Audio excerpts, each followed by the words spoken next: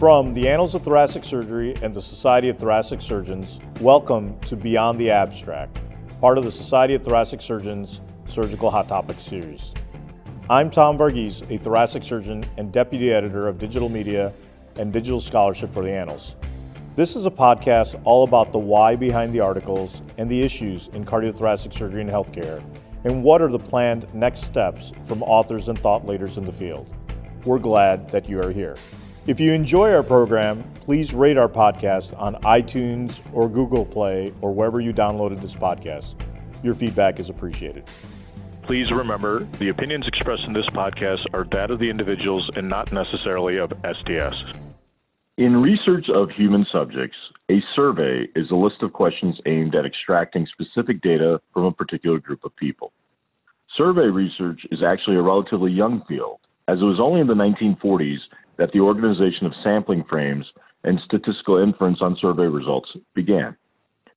The Society of Thoracic Surgeons, or STS, is the world's largest cardiothoracic surgical society and is a not-for-profit organization founded in 1964 representing more than 7,500 surgeons, researchers, and allied health professionals worldwide. In order to assure the best surgical care for patients with diseases of the heart, lungs, and other organs of the chest, the STS has conducted a survey of its membership every 5 years since the first one in 1974.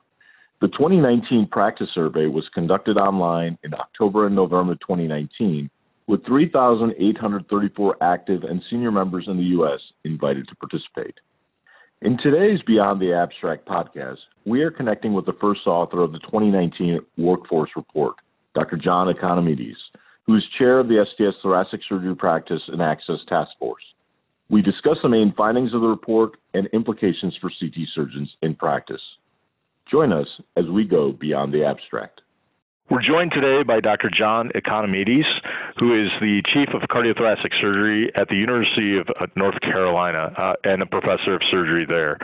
Dr. Economides, welcome to the podcast. Thank you very much, Thomas. Really happy to be here. For our listeners, Dr. Economides, would you like to introduce what your formal role is with the STS? Well, I currently serve as chair for the Workforce for Practice and Access. This workforce its sole mission really is to conduct the workforce survey, which tracks the trends in practice in cardiothoracic surgery as we move forward in time. It's phenomenal, and obviously I encourage all the listeners to read this outstanding manuscript that's published in the Annals of Thoracic Surgery. John, why don't we start there? Even though there's press and attention on technological advances such as machine learning algorithms that can crunch big data sets, it seems like the workforce survey is still a bedrock for assessing contemporary and comparative assessment of trends. Having led the conduct and assimilation of information for the 2019 STS Workforce Report, can you let our listeners know your perspectives on the importance of conducting these type of surveys every 5 years? Well, I think 5 years is a good spacing for this survey because it really allows meaningful sort of changes to happen within the practice. I think conducting the survey once every 5 years or twice every decade seems to make sense, and enough time passes that we can really see substantive changes and new trends, and also it gives us the opportunity to look at emerging trends and emerging issues in our practice and ask appropriate questions that give the perspective of the entire workforce on these changing issues, so that leadership at the STS can use this data to direct their mission, but at the same time it also assists all of the individuals within the STS that read the survey and see where we are and maybe where we're going. No, that's incredible. And for our listeners, the Society of Thoracic Surgeons has conducted workforce surveys every 5 years of those in practice in the United States since 1974. John, there were a number of remarkable findings in this report, and I really wanted to highlight three of them that you found. One is that the CT surgeon workforce continues to age. The second is the percentage of women in CT surgery continues to grow. And that third, which is really remarkable, that career satisfaction has not waned. Let's deep dive a little bit. So the first one, in terms of the aging workforce. You astutely noted that with an aging workforce, concern regarding overall surgeon performance will inevitably increase. And you bravely broached the topic, which brings about immense debate and backlash across the nation, which is that we should be considering cognitive and psychomotor testing for those over the age of 65. Do you think that this is going to become a reality, especially in light of the results of workforce surveys like the ones that you just published?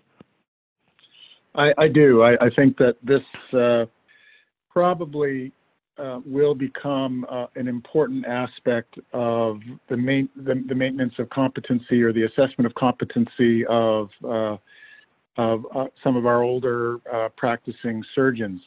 You know, a recent survey was performed within the Society of Surgical Chairs, which resulted in the published recommendation that mandatory cognitive and psychomotor testing should be conducted in surgeons by at least the age of 65, and that consideration should be given to making this testing a component of their ongoing professional practice evaluation. When you read the survey, you'll see that currently about 85% of cardiothoracic surgeons worked in institutions which did not conduct performance testing. But of the 15 or so percent of surgeons that did, only half of them reported that testing was mandatory. So I think this is an important topic, and as you said, it's a somewhat controversial one, and it will be interesting to see. And this was a new question. This was a new area of investigation for us within the survey. So it'll be interesting to see what the trends are in voluntary and mandatory testing programs with the various institutions in the coming years. You know, will there be different trends in the private sector and the academic sector? It'll be different. It'll be interesting to see. But we have a baseline, I think, sort of relatively at the ground level that we can use to move forward. So I thought this was a very thoughtful question, which was formulated by our workforce on adult cardiac and vascular surgery. So I thought this was a really, really useful and timely contribution to the survey. Yeah, no, I completely agree with you. I mean, we can only solve problems if we're willing to tackle the tough issues. No, commend the workforce for doing that. The second finding that you had was on the percentage of women in CT surgery. So on the one hand, it's encouraging that the percentage of women in CT surgery continues to grow. So in 2014, it was 6.9% of the total workforce, and now in 2019, it's 8.4% of the total workforce. But, you know, let's be honest, we're still talking about single digits. Do you think we as an organization need to do more in this field? I think we could, yes. I do think that the STS is doing quite a bit to begin with, but I think that we can always look for opportunities to do more. The STS does support Women in Thoracic Surgery, which is an institution that was founded in 1986 and continues to show a very expanding membership and an expanding array of scholarships, awards, and mentorship opportunities specifically for women in various stages of their CT surgery careers. And I think STS has supported the women in thoracic surgery, and I think they could further look at ways to encourage female medical students to consider a career in cardiothoracic surgery. So I think there's always more that we can do, and it would be most welcome. Absolutely. And then the final area I wanted to really ask you about, which was honestly one of the most surprising findings that I saw in your survey report. It's on the field of area or topic of career satisfaction. So an incredible 83.1% of practicing surgeons in the United States are satisfied or extremely satisfied with their career. And this has gone up significantly. It was 72.8% in 2014 and 72% in 2009. Now, one of the findings that you noted in the survey was that many surgeons have continued to expand their skill sets and incorporate ultra-specialized procedures into their practice in order to remain competitive. So as you noted, almost 19% have learned a new skill over the past year. Do you think this has helped with maintaining career satisfaction? I know it's beyond the top scope of the survey, but are there other factors that you think that explains this, in addition to expanding skill sets? Well, I think it's absolutely critical. You must always evolve, or you'll become obsolete. And I think that is absolutely true for cardiothoracic surgery. If you look at where we were 20 years ago relative to where we were now, the reason that we are where we are now is that we're continuing to evolve, and we're continuing to fill the needs and occupy the niches that we need to occupy in order to continue to deliver the most contemporary and best care for patients.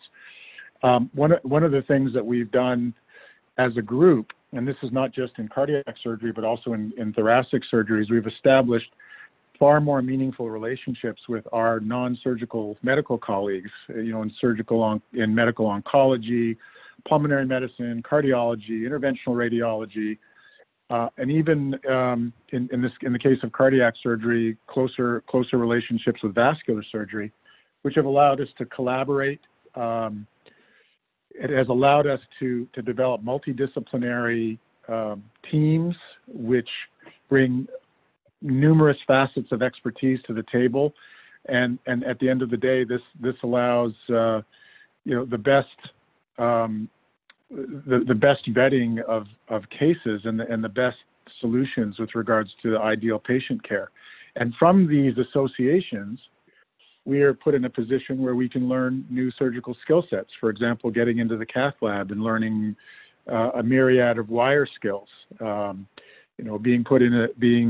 then understanding what the minimally invasive needs are, and to develop minimally invasive surgical techniques that compete with some of the less invasive interventional techniques. So all of these things are absolutely critical for the ongoing success of cardiothoracic surgery, and I think that we've done it very well. We've proven that we as a specialty are highly resilient. Yeah, no, that's a fascinating take that you're saying. That is, the participating in these multidisciplinary teams, it not only allows you to expand your skill set, but that by itself is leading to career satisfaction. So not just better care, but also better for yourself as well. Well, I think it is because in places that do this, the work environment is just better, honestly, because everybody.